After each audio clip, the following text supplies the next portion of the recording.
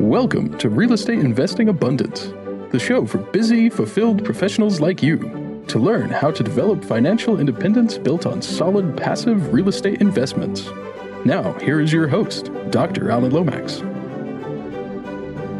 Hello, enlightened investors. Thanks for being with us again today. It's a pleasure being with you once again. Today, we're going to talk about a topic that I know is close to the hearts of all of us, and that is how to reap the benefits of real estate investing without the hassle. Aren't we all looking for that golden prize there? So, Arn Cinnadella is a real estate broker and an investor with over 40 years experience.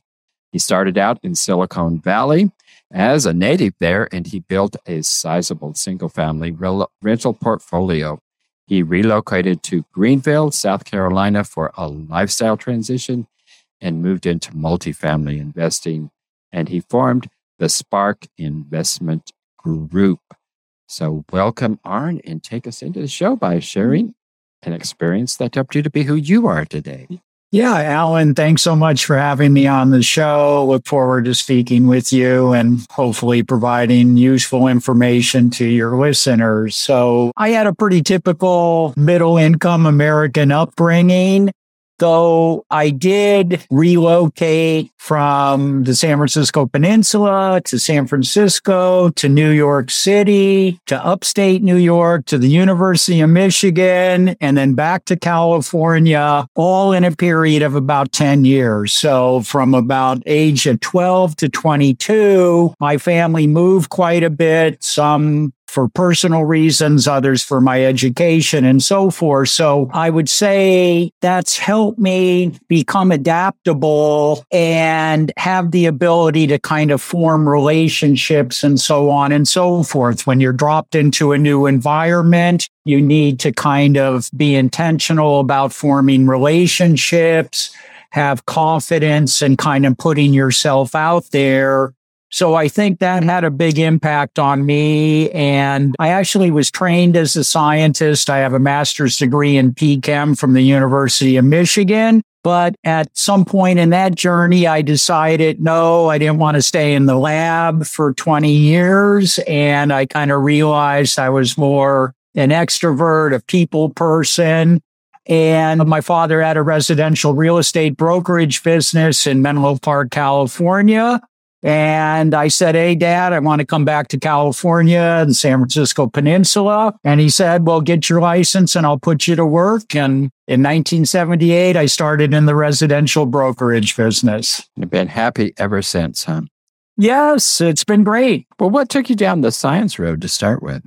I don't know. As a young kid, I really enjoyed math and calculating things and so forth. And honestly, I thought I was going to be a math major, but then sophomore year, I took AP math in high school. So sophomore year in college, it was multidimensional vector calculus. And that's where my brain kind of exploded and I hit the wall because like with math, you kind of just, either it kind of fits in your logical sequence of your brain or it doesn't.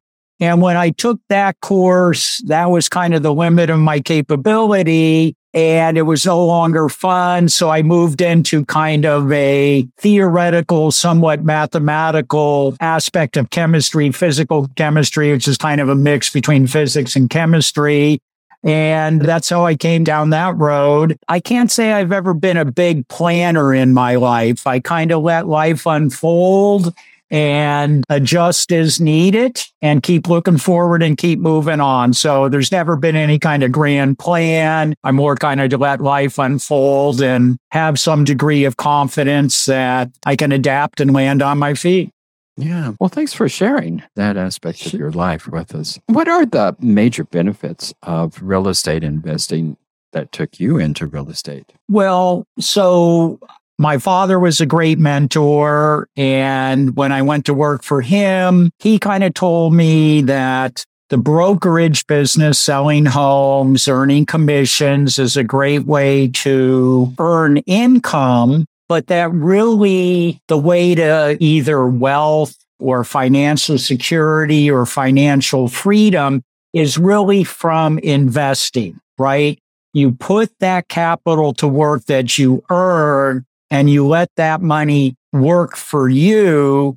And so he was basically a single family home investor. And so I just kind of followed his path. And what single family home investing did was primarily in the Bay Area, it wasn't so much a cash flow market, but it offered great equity growth, net worth growth, capital growth, tax advantages in terms of depreciation, being able to shelter some of your income, and the ability to leverage by properly using financing. So I'd say generally real estate, it's going to be some cash flow, equity growth, tax benefits, and the ability to use leverage is really a part of the secret sauce to real estate investing. And we're at an interesting time now because rates have gone up dramatically and it's kind of a whole different landscape. So I can tell your listeners, I paid 11 3/4 for my first home mortgage back in 1980, right? So interest rates at 5.5 isn't anything new to me. You know, it's just part of the cycle. But I think those four aspects are really the benefits of real estate investing. Also feel strongly about diversification.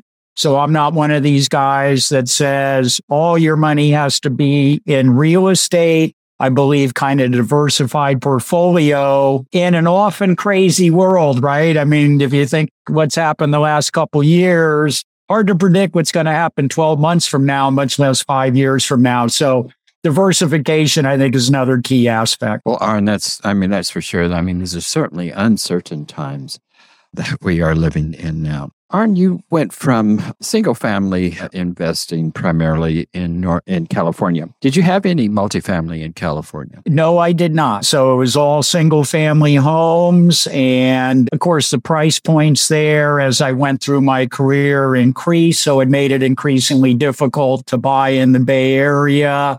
Ended up investing in Austin, Texas, as well as Charlottesville, Virginia. But it was just generally single-family homes.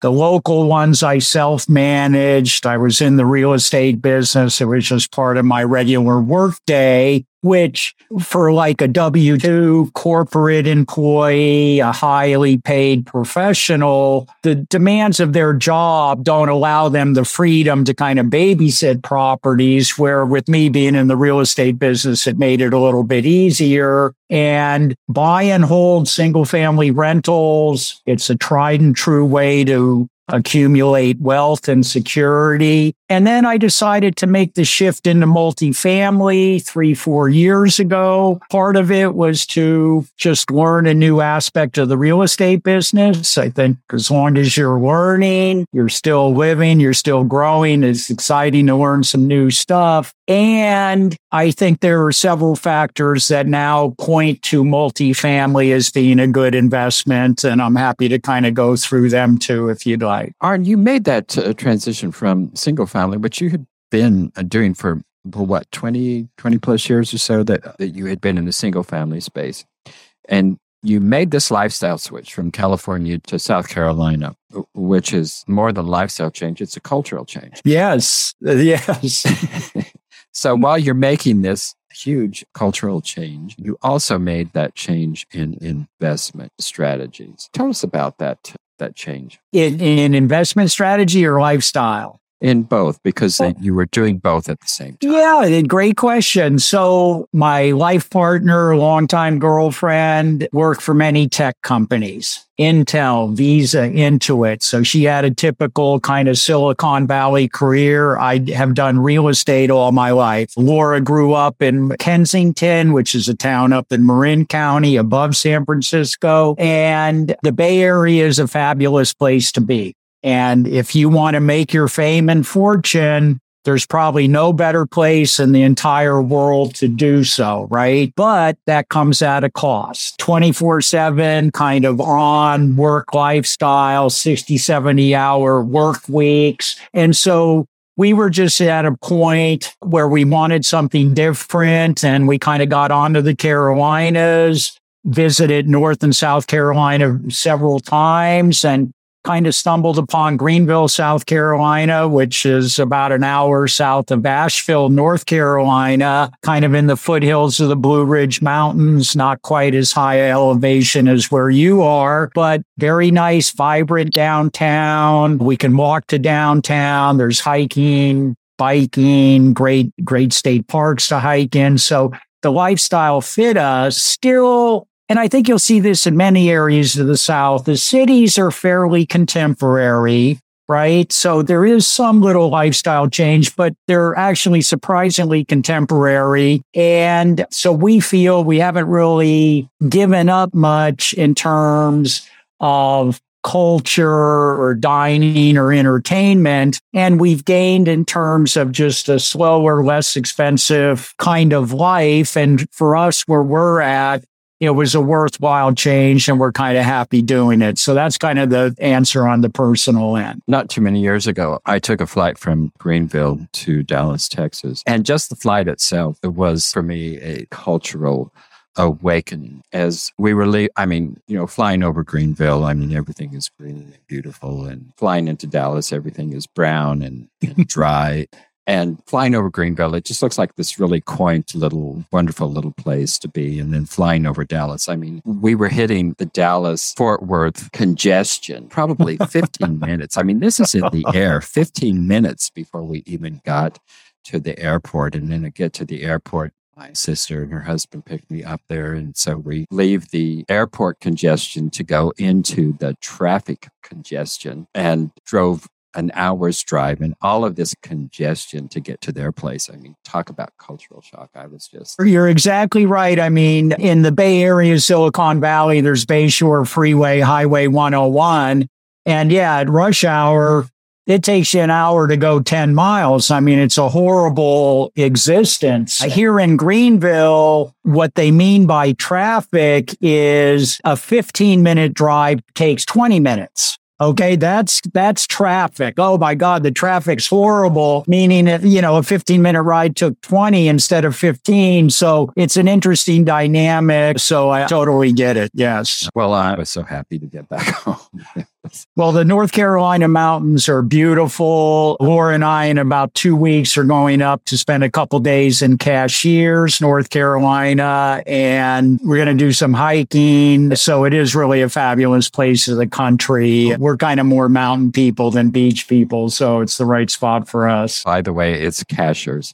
Cashiers, yes. I'm still a Californian, so I haven't earned my stripes yet. So I still talk to Californian instead of Southern. So, anyway, let's get back to multifamily and that transition from single family to multifamily. Yeah, so I think we're all aware that housing affordability is a major issue pretty much in any metropolitan area of the country. And apartments kind of offer one of the most affordable housing options available to residents here in the U.S. So I think there's going to be a continued strong demand. There's clearly a housing shortage. The housing shortage is most acute at the affordable levels.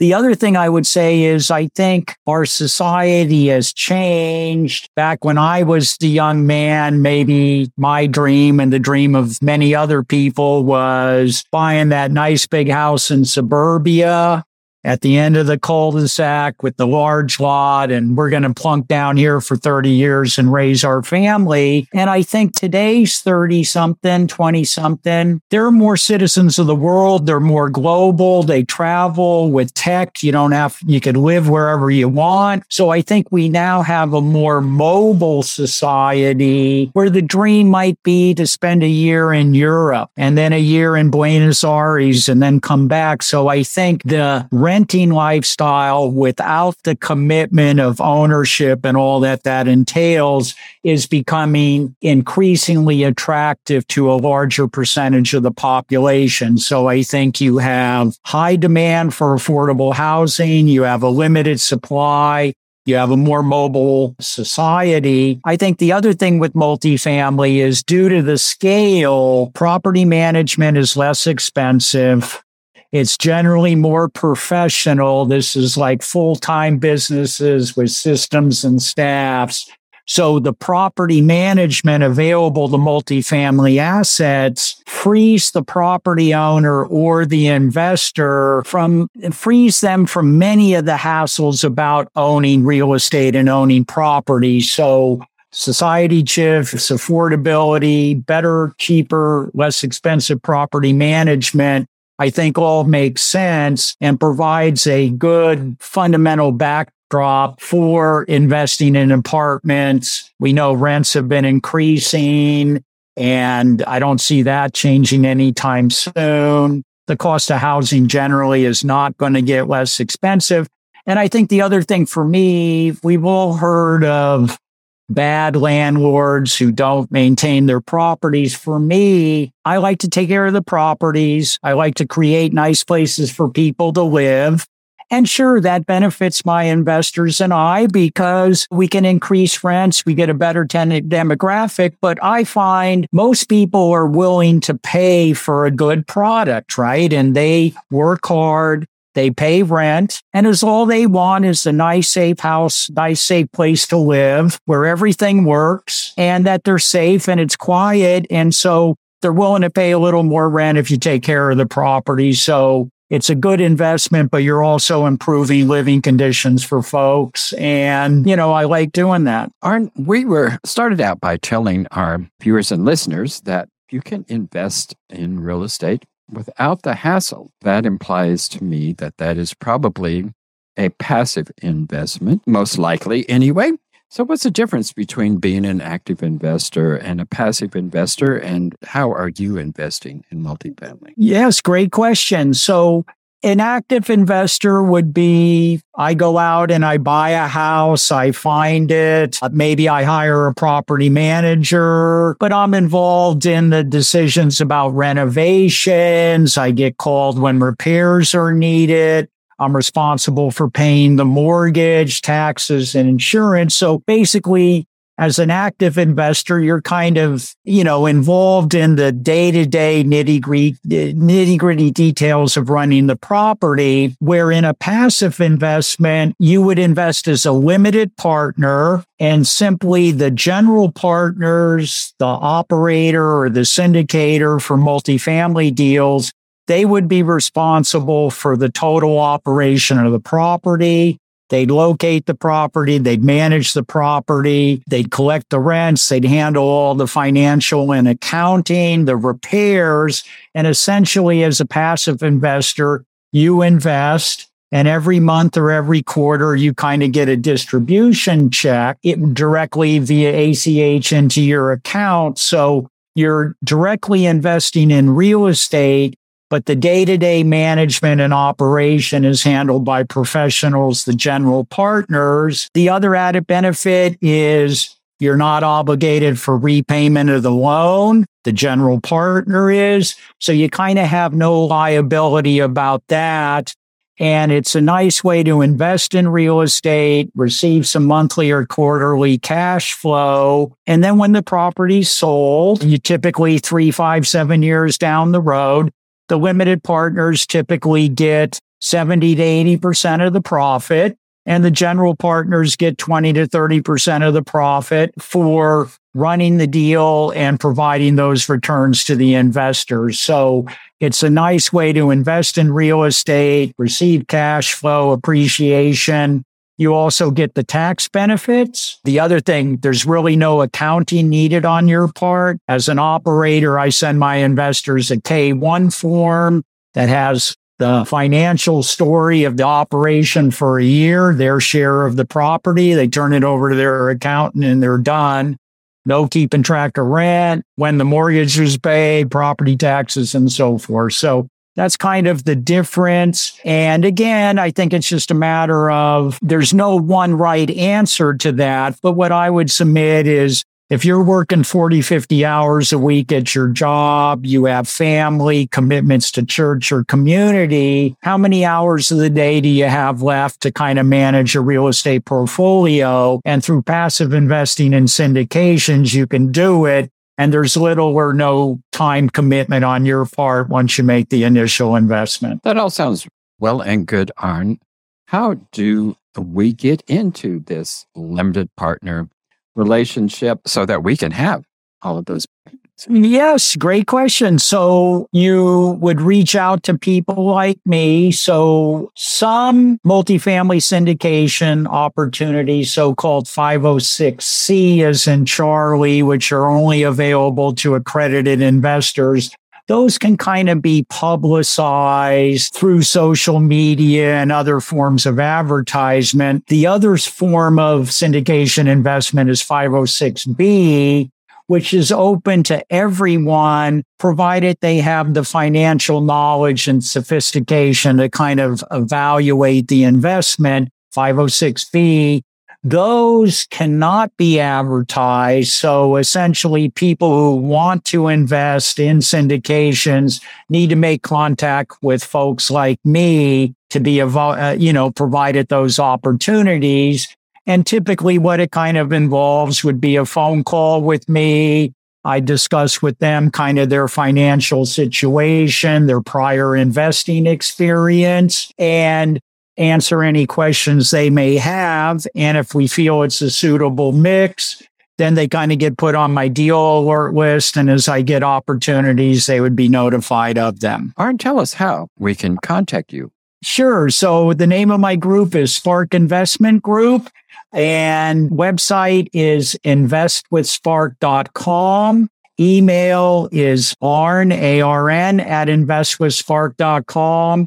And you can find me on social media, either under my name or Spark Investment Group. So I'm easy to find and happy to discuss the process with anyone and provide them some education so they can determine whether this makes sense for their total financial portfolio. Just a couple of questions, Arn, to tie us up here. What's your overall investment philosophy, and how do you use your investments to create the lifestyle of your dreams? Great. So my overall investment philosophy is 1, diversify. 2, real estate should be a big part of it, but buy real estate with proper use of leverage, meaning don't borrow or finance the property to the maximum. It also means having ample cash reserves to take care of any unfortunate downturns or issues that may do. So when you buy real estate, proper leverage, ample cash reserves. The other thing I would say is, for me, investing is a long-term gain. So I think when you start to invest, your window should be 5 to 10 years. And I guess the other thing I would say simply is, if it sounds too good to be true, it probably is. So if you see returns that just make no logical sense to you, I would take a close look at those. Yeah. Enlightened investors, thanks for being with us today. I know you enjoyed our show, and I look forward to being with you next time. Arn, thank you for being with us. Alan, thanks so much. Yeah, great to meet you. Enjoyed my time. It was great.